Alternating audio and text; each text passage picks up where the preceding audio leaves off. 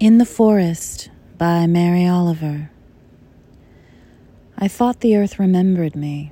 She took me back so tenderly, arranging her dark skirts, her pockets full of lichens and seeds.